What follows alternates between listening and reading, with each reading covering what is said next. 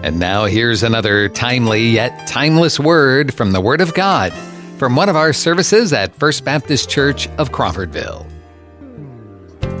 If you get your Bibles and turn to Romans chapter 8, 2 verses this morning.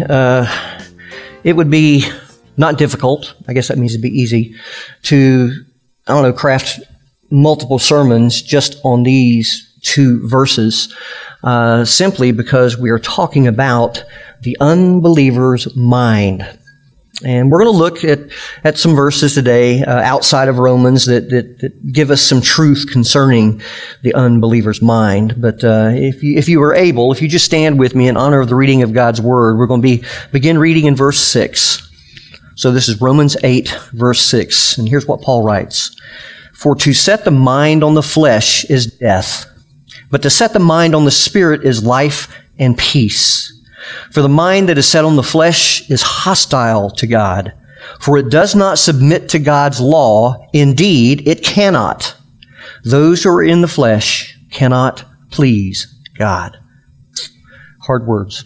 Let's go to the Lord in prayer. Father, we just pray for your Holy Spirit that He would be present to lead us into that truth that reveals more about you, also reveals some truth about us, so we can understand that relationship better. So, Father, we just offer this time to you, ask that you'd give us eyes to see, ears to hear, and hearts to understand these truths.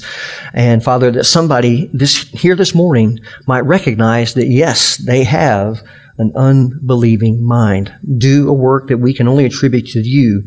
And Father, save them. That's what we ask in Jesus' name. Amen. You may be seated.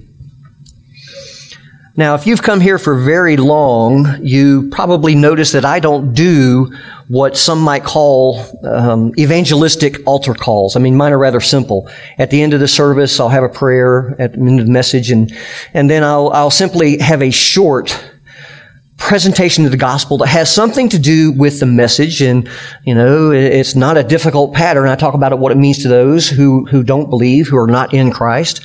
I talk about what the message has to say to those who are in Christ, because it almost always has something to say to all of us. And, of course, I give you a chance to join the church. Now, we do one verse, okay? And if there's no response, I end it. You're not going to find me milking an invitation. Okay? Due to the influence of Billy Graham and other popular evangelists, many think that if you do not have an altar call, then you have not properly preached the gospel. Now, the reason I don't put a lot of emphasis on it is that there's no biblical examples or command to do so. I assume that Jesus and the apostles, as recorded in both the Gospels and Acts, that they preached the gospel. And while they often called on people to repent and believe in Christ, which I do as well, there was no indication that they ever had them lift their hands or get out of their seats and come forward. That method of an evangelism is relatively new in terms of time. It came into vogue in the early 19th century, and it was popularized by Charles Finney. He held to some seriously heretical views of human nature. Ian Murray, who chronicles this in his book, Revival and Revivalism, says regarding altar calls, nobody at first claimed to regard it as a means of conversion, but very soon and inevitably, answering the call to the altar came to be confused with being converted. End quote. Murray goes on to show the damaging effects of revivalism, the evangelistic message that emphasizes some external action that the sinner can do to be saved.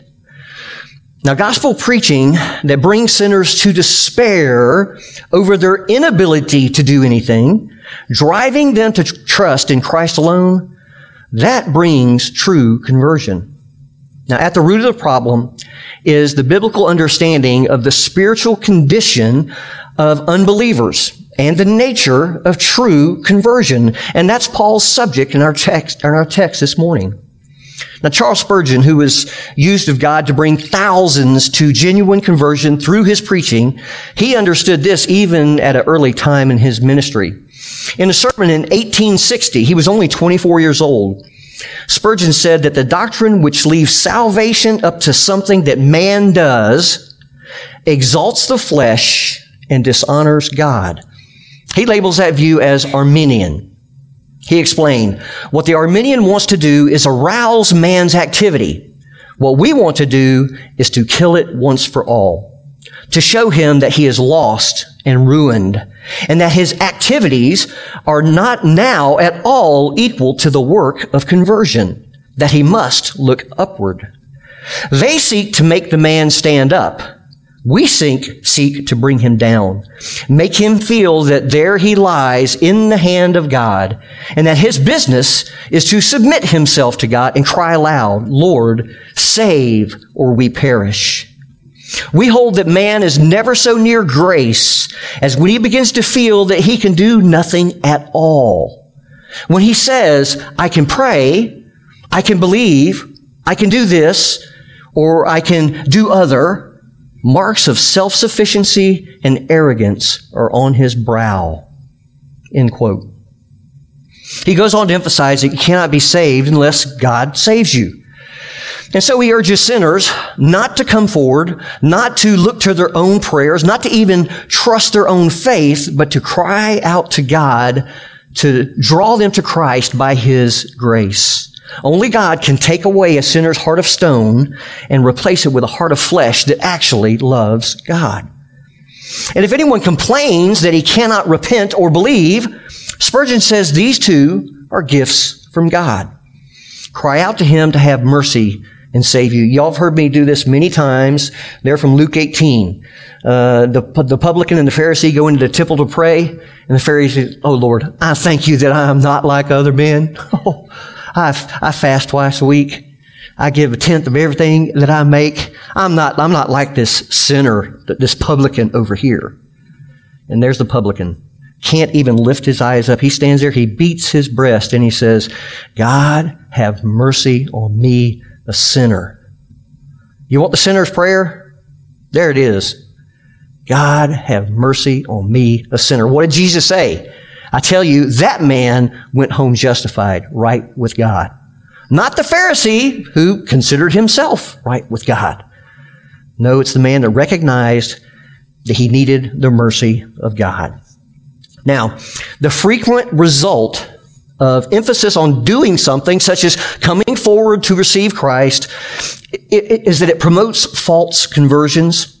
It gives false assurance to those who did it. They think that they're saved because they came forward or prayed a particular prayer. But such a decision alone is no evidence of the new birth. As Paul makes clear in Romans 8, the genuine result of being saved is that we walk according to the Spirit and not according to the flesh. Now in verse 5, Paul sets forth the contrast between those two groups. He says, for those who live according to the flesh set their minds on the things of the flesh, but those who live according to the Spirit set their minds on the things of the Spirit.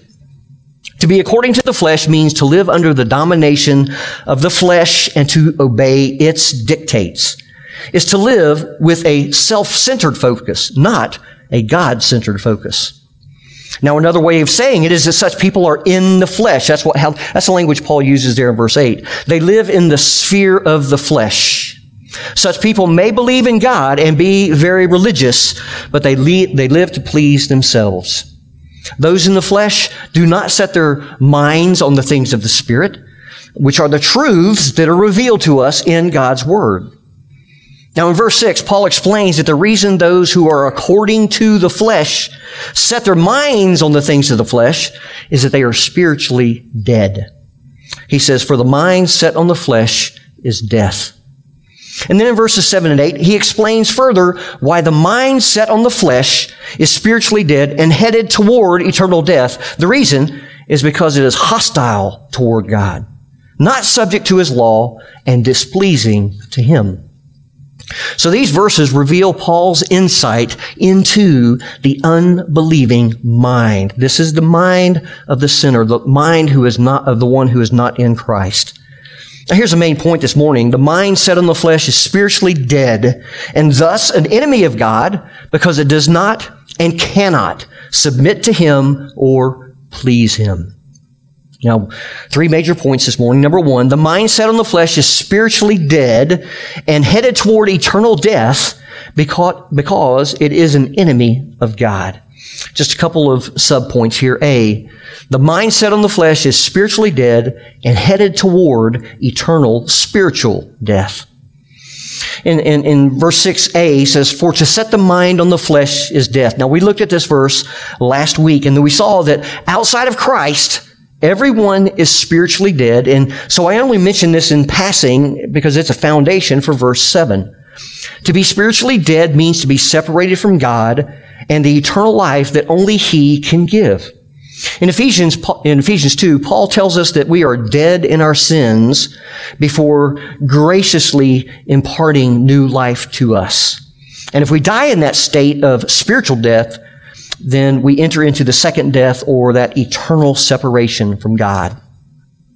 Some try to avoid the implications of what it means to be spiritually dead by saying, hey, it's only a metaphor, don't press it too far. But the metaphor was not chosen without reason. And it does convey something important.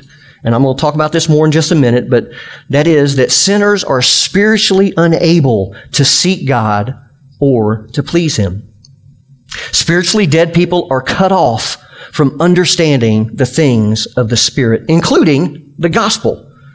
Now, this is a natural condition of every person descended from Adam since the fall, except Jesus, of course. So B, the mindset on the flesh is not spiritually neutral, but is an enemy of God. Verse 7a, for the mind that is set on the flesh is hostile to God. Paul uses the same word hostile to describe a deed of the flesh in Galatians 5:20 and the perpetual hostility between the Jew and the Gentile in Ephesians chapter 2. It's the opposite of love. Unbelievers do not love God. They hate Him. He is their enemy. Now, perhaps you're thinking, but I know many unbelievers who don't hate God. They don't have anything against Him. But the Bible draws a line. Either you are a God lover because He has saved you from your sins, or you're a God hater because you do not want Him to rule over you. Now, unbelievers may be religious, but invariably it's a religion as they like it. They pick and choose their kind of God that suits their preferences. They come to God on their own terms by their own good works, and they use Him for their own selfish purposes. God created us in His own image. They returned the favor, and they created God in their own image. So unbelievers are not spiritually neutral. They may be indifferent toward God, but that's often the worst form of hatred. Spurgeon illustrates this by supposing that someone wrote you a letter, but you paid no attention to it. Well, when did it come? Well, last Monday. Now, have you read it? Oh, no, I don't read his letters anymore. You've had a good many of them then. Oh, yes, hundreds. What have you done with them? I haven't done anything with them. I leave them alone and I don't bother to read them. Well, when you did read one, what was it about? Well, it was about wishing to be at peace with me and desiring to do me good. He spoke of my being in great danger and said that he could help me, and of my being poor, and he offered to make me rich. You mean he talked like that and you've never read any more of his letters? You must really hate that person. Indifference towards this kind and merciful God is to hate Him. Also, unbelievers often think that a holy God is just too strict, too foreboding. They prefer a God who is more cuddly and user-friendly. They think that God's justice in condemning sinners is too severe. They protest. Surely, I've got my faults, but God shouldn't judge me for being imperfect. That's not fair. They think that God's truth is too inflexible. They wish He would be more tolerant, as they are. They say, I believe that as long as a person is sincere and does his best, he will go to heaven. Well, they even think that God's mercy through the cross is offensive because it implies that they cannot save themselves by their own good works. But all of these things that I've just talked about puts this person who sets his mind on the flesh at odds with God. It's called hostility. Now, you should always be careful before you make an enemy, especially if that enemy is much stronger and smarter than you are. But the problem is, we are all born at enmity with God. Now, you would think that everyone would be scrambling around to figure out how to become God's friend and end this hostility. But instead, unbelievers brazenly defy God and they disobey His law. They boastfully oppose God's truth as it's revealed in His Word, asserting that they know more about spiritual matters than He does. As I've already said, they make God in their own image. I've even heard professing Christians who say, my God isn't a God of judgment, He's a God of love. Well, I hate to tell you this, but your God then is not the God of the Bible. Now, by way of contrast, those who set their minds on the Spirit, that's believers in Christ, they're not God haters, they're God lovers. We seek to love God with all of our heart, soul, mind, and strength. We love the Savior who left the glory of heaven to suffer and die on the cross in our place. We don't want to do anything to hinder the fellowship that we now enjoy with Him because of His grace. So Paul shows that the mind set on the flesh is not spiritually neutral. Rather, it is separated from God. It is dead and actively opposed to Him as an enemy. Well, also, number 2, the mind set on the flesh does not submit to God. This is verse 7b. For it does not submit to God's law, referring to the mind of the sinner, mind set on the flesh. God's law reveals who He is and how He commands us to live. Now, we are no longer under the law of Moses, the Mosaic law. We are under the law of Christ. We are subject to the 2 great commandments, right? To love God with our entire being and to love our neighbors as ourselves. The New Testament gives many more specific commands about how to do those first 2 commands. In other words, how we're to live as believers in Christ. But the unbelieving mind does not subject itself to God's Word. Its mindset is, I love myself and its will first and foremost. Unbelievers often say that they don't believe because of intellectual reasons. Give me enough proof and I'll believe. If I see a real miracle, then I'll believe. Or if God would just speak to me from heaven, then I'd believe. But folks, God has given sufficient evidence through creation and through the biblical witness to Jesus Christ. But unbelievers, Paul tells us back in chapter 1, they suppress that truth in unrighteousness because they do not want to submit to God. The root of unbelief is not intellectual. The Bible says it is moral. They do not want God to rule over them. They do not want to obey His Word. Now, by implied contrast, those whose minds are set on the Spirit, they do submit to God's Word. John Calvin describes his own conversion from Catholicism by saying, God, by a sudden conversion, subdued and brought my mind to a teachable frame. A good test of whether your mind is set on the flesh or on the Spirit is, do I have a teachable heart in submission to God's Word? Now, the test of having a teachable heart, that comes when you encounter some of the difficult doctrines in Scripture. When you come across doctrines such as the Trinity, or hell, or predestination, or suffering, do you fight God regarding these truths, or do you submit to Him? Speaking of difficult doctrines, this leads us to a difficult truth which many who profess to know Christ, they do not accept. And that's point number 3. The mind set on the flesh cannot submit to God or please Him. Paul doesn't stop by saying that those who are in the flesh do not submit to God's law. He goes further by saying that they are not even able to do so. Then in verse 8 he says, and those who are in the flesh cannot please God. Now, cannot is a word of ability. In this case, it's inability. It goes back to the matter of a sinner's fallen nature in Adam, which is incapable of obeying God or pleasing Him. Picture a pig. A pig is free to act in line with its pig nature because it's a pig. But he's not going to act in line with the human nature because it's foreign to him. Well, also, fallen sinners, they are free to act in line with their flesh, but not in line with the Holy Spirit, whom they do not possess. But many contend for so-called free will. They argue that God has given all people the ability to choose salvation. Typically, this is known as prevenient grace. I don't have time to go into all the arguments, but I will say that biblically they are weak.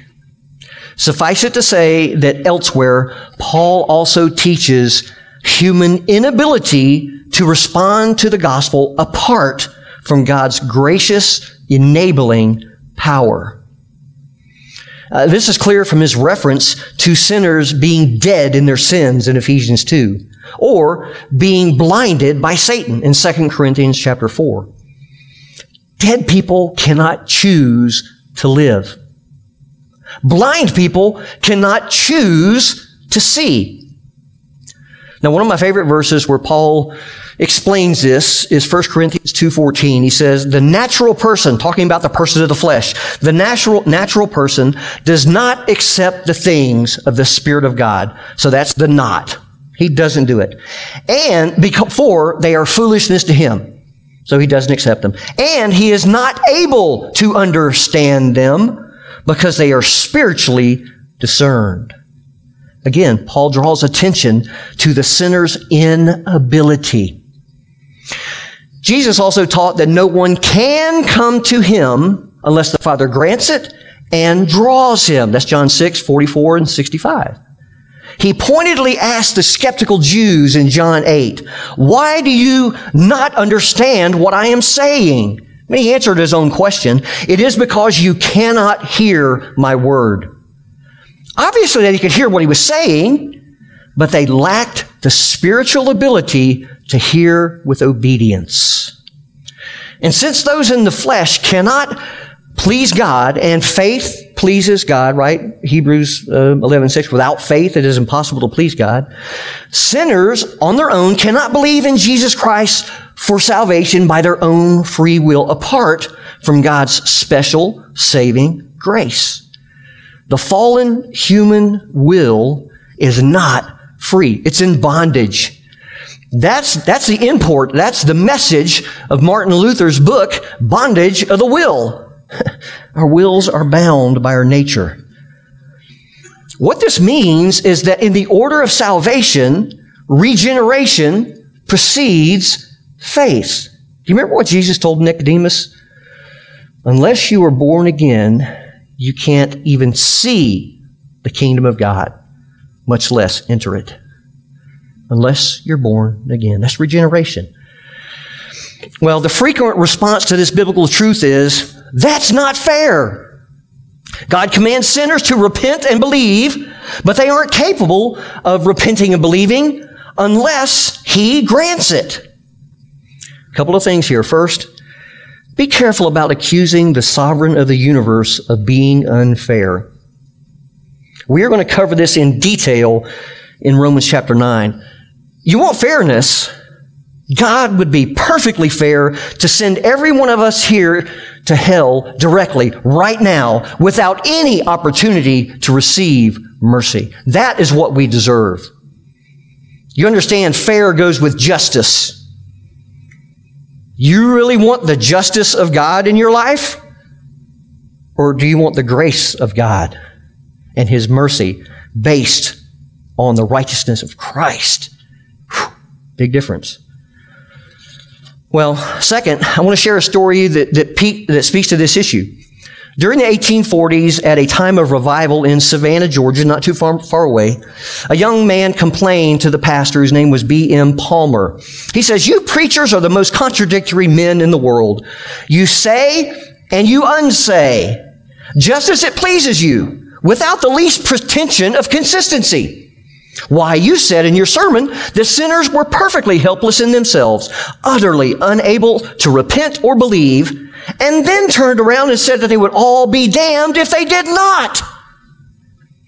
Pastor Palmer decided that it would be best to reply in an offhand or seemingly indifferent way, so he said, "Well, my dear friend, there is no use in quarreling over this matter. Either you can or you cannot. If you can, all I have to say is that I hope you will just go and do it." Now, Pastor Palmer didn't raise his eyes from his writing, which he continued to do as he spoke, so he didn't know the effect that his words might have on this young man. And after a moment of silence, he heard a choking cry. Then the young man said, "I have been trying my best for 3 whole days and cannot." "Ah," responded Palmer, raising his eyes and putting his pen down, "that puts a different face upon it. And we will go then and tell the difficulty straight to God." Then he reports, we knelt down, and I prayed as though this was the first time in human history that this trouble had ever arisen. That there was a soul in the most desperate extremity, which must believe or perish, and hopelessly unable of itself to do it. That consequently, it was just the case for divine interposition, and pleading most earnestly for the fulfillment of the divine promise. Upon arising, I offered not one single word of comfort or advice. So I left my friend in the powerlessness of himself in the hands of God as the only helper. In a short time, he came through the struggle, rejoicing in the hope of eternal life. End quote. The unbelieving mind is spiritually dead and it's hostile toward God. It does not and cannot submit to Him or please Him. Now, this means that salvation is not a matter of human will, but rather of God's imparting new life to those who are spiritually dead. And this means that salvation is not even a joint project between God and man. Rather, salvation, as Jonah says, is of the Lord. Now, since salvation is completely God's doing, who gets the glory? God does. 2 brief applications here. First, these truths have important implications for how we share the gospel. Don't get overly enmeshed in the intellectual debates about evolution or the existence of God or the problem of suffering and evil. Rather, zero in on the person's rebellion and refusal to submit to God. And while you should be as clear and cogent as possible, salvation is not a matter of convincing someone with persuasive arguments. Rather, it's a matter of God's opening blind eyes and changing hardened hearts. So pray as you share that God would grant repentance and saving faith. Well, second, these truths pertain to how we evaluate ourselves. Am I reconciled to God as His friend, or am I hostile toward Him? Do I subject myself to God's Word? Do I seek to please Him with my thoughts, my words, and my deeds? Is my mind set on the Spirit and not on the flesh? May God grant that these evidences of His grace would be growing in each of us. Let's pray. Father, we come before you just to acknowledge that you are God and we are not, and your ways are not our ways. Our thoughts are certainly not your thoughts. And so we humbly bow the knee now and ask for your help. Father, help us to understand these truths. And if there's anybody in here that realize that there is still enmity between them and between you, that hostility is still there, the Bible says that Jesus is the only remedy for that. Give them a view of who Jesus really is this morning. I pray that you would soften hearts for your honor, for your glory. It's in Jesus' name I pray. Amen. If you recognize that you are still an enemy of God, you've never been reconciled, and that reconciliation only comes one way, is through the blood of Jesus. It's trusting in what Jesus did, what he accomplished on the cross. You can bring nothing. I hope I've made that clear. There's nothing that you can bring God that's going to go, oh, I want you to, no. You're created in his image. You have value, but you're still separated him because of sin. You need to ask God to forgive you your sins, and you need to trust what Jesus did on the cross. He did something for us 2,000 years ago that we could never do for ourselves. And it's because of his righteousness, his doing what is right, that will then be credited to your account when you trust him, and you will be clean. How many remember the time you first cried out to God to forgive you your sins, change your heart? Did you feel like a newborn baby? I mean, the guilt was just gone. There was a freedom there like you have never experienced before. I had this happen with a young man here. It was after a revolution. He's now in full-time ministry. She was 10 years ago. And I knew him and I knew his dad, and he came forward, and so I grabbed him and we went and talked. I shared some scripture with him, and I told him, this is up to you. I'm not going to pray. I'm going to go outside. I'm going to pray for you. You get down on your knees and you talk to God. About 10 minutes later, he came out, and I just looked at him and I said, well, he says, I don't know if I'm saved or not, but I've never felt such peace in my entire life. I said, baby, you're saved. That's the only way you get that peace. God removes that guilt. If you're living in guilt today, maybe you need Jesus. Guess what? If you're a believer, you can still live in guilt, because guess what? We still sin. If you're a believer and living under guilt today, go to Jesus. He's where you need to head. Thank you for joining us for this podcast from First Baptist Church of Crawfordville. You can find more information and follow us on Facebook, or visit our website, crawfordvillefbc.com.